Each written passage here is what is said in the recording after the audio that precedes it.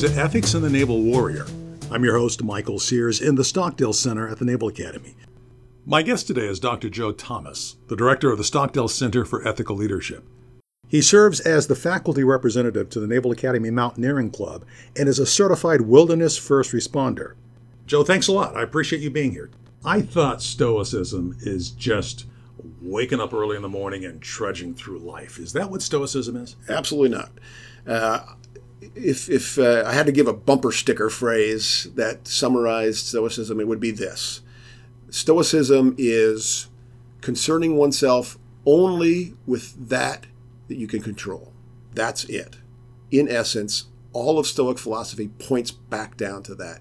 It's surrendering those things, concerns, cares, worries about those things that are outside your control. It just asks you not to ruminate on things, again, that you don't have the power over.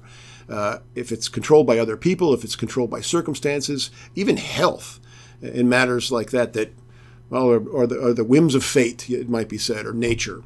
If you're not obsessed with those things, if you're not even concerned with those things, if you're only doing that which you can control, the Stoics will smile down upon you. Stockdale will smile down upon you. What the Stoics would have you do on this 4-year path that you're on at the Naval Academy is focus on what you can control, and that is what you learn, how you better yourself, how you develop character over time. It's not about the grades you get in the courses talking about character. It's not even about graduation per se, because to a degree that could be beyond your control. There could be a tragedy between now and graduation that prevents you, that's completely beyond your control, that prevents you from graduating. The Stoics would have you believe, and I would say that Stockdale would have you believe, you can't be overly upset by being thrown off course in this way. You could only be upset when you've given up the journey, the path that you're on, to maximize your potential with the time that you have here. It sounds to me like you're saying that Stockdale, his wisdom, his approach, yes, even the Stockdale paradox, not only kept him alive, but accomplished the mission that he was given to. Yes. Yes. So the Stockdale paradox is so important, I think, for midshipmen and everybody to understand, really, in that it's got these two concepts. Optimism embodied by Stockdale.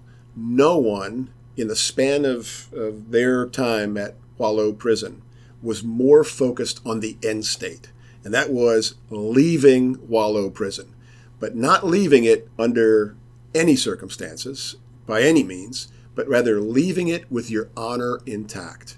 And to do that, to get to that end state, to leave Wallow with your honor intact, you had to conform to certain standards and expectations that he, as the senior prisoner, set. And this enabled those who were at Wallow, with only a couple of exceptions, to not only survive their time in Wallow, but to come away from that experience with incredibly low, minuscule post-traumatic stress as a result.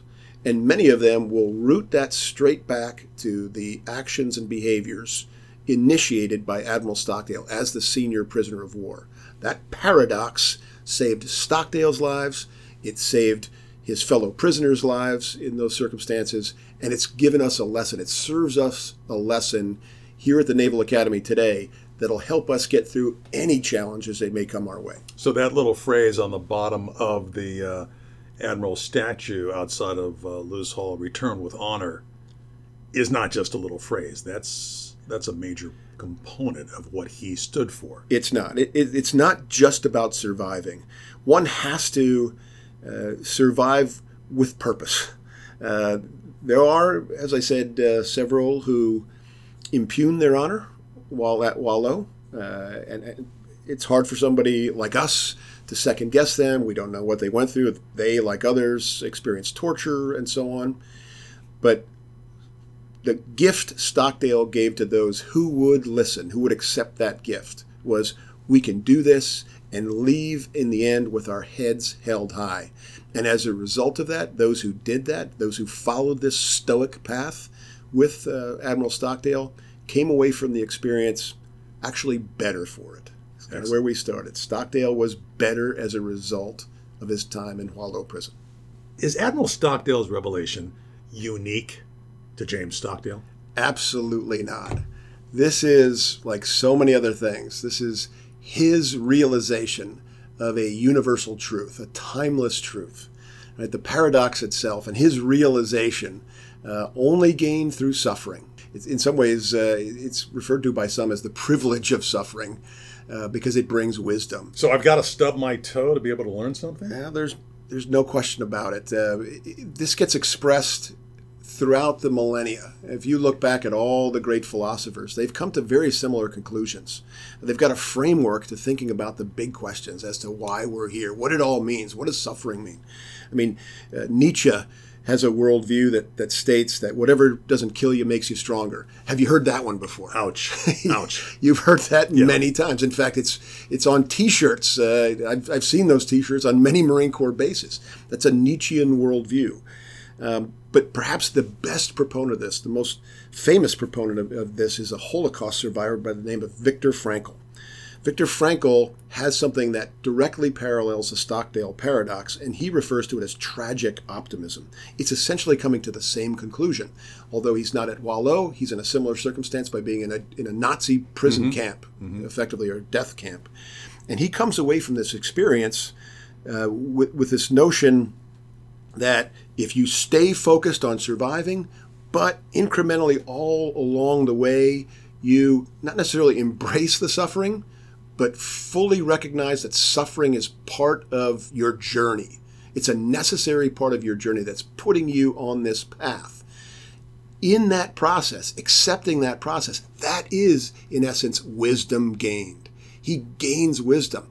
And so it's folks like Viktor Frankl and Stockdale and others who have come through similar tragedies, it enables them to look back on that experience and say, this has been the defining moment of my life. This is the defining thing in my life. Tragic as it is, I wouldn't be who I am. I wouldn't be on my path without experiencing this.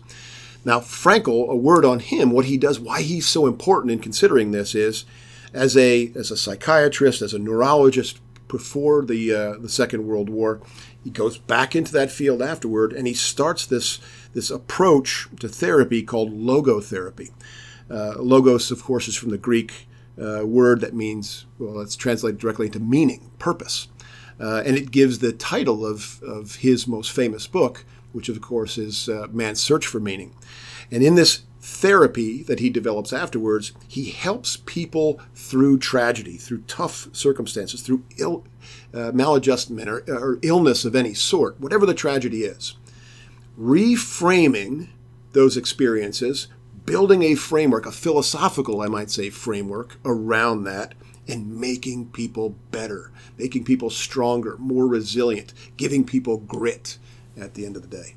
So you're not telling folks, back to my stub the toe idea, you're not telling folks to walk around in a dark room that's not enlightened and they will have problems. Yeah.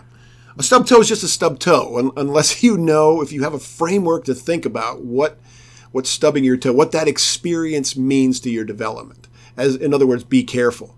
If it's just a stub toe that you don't learn from, well, you're going to do it again and you're none the better for it. That's a perfect way to end this conversation. If you walk around in the dark, you'll stub your toe. You better make the best of it, because you'll either learn something from it or it'll happen again. Joe, thanks a lot. Absolutely, my pleasure. You've been listening to Ethics in the Naval Warrior, produced by the Boeing Leadership Innovation Lab at the Stockdale Center for Ethical Leadership. You can find more of our podcasts by visiting the Radio Stockdale page at usna.edu.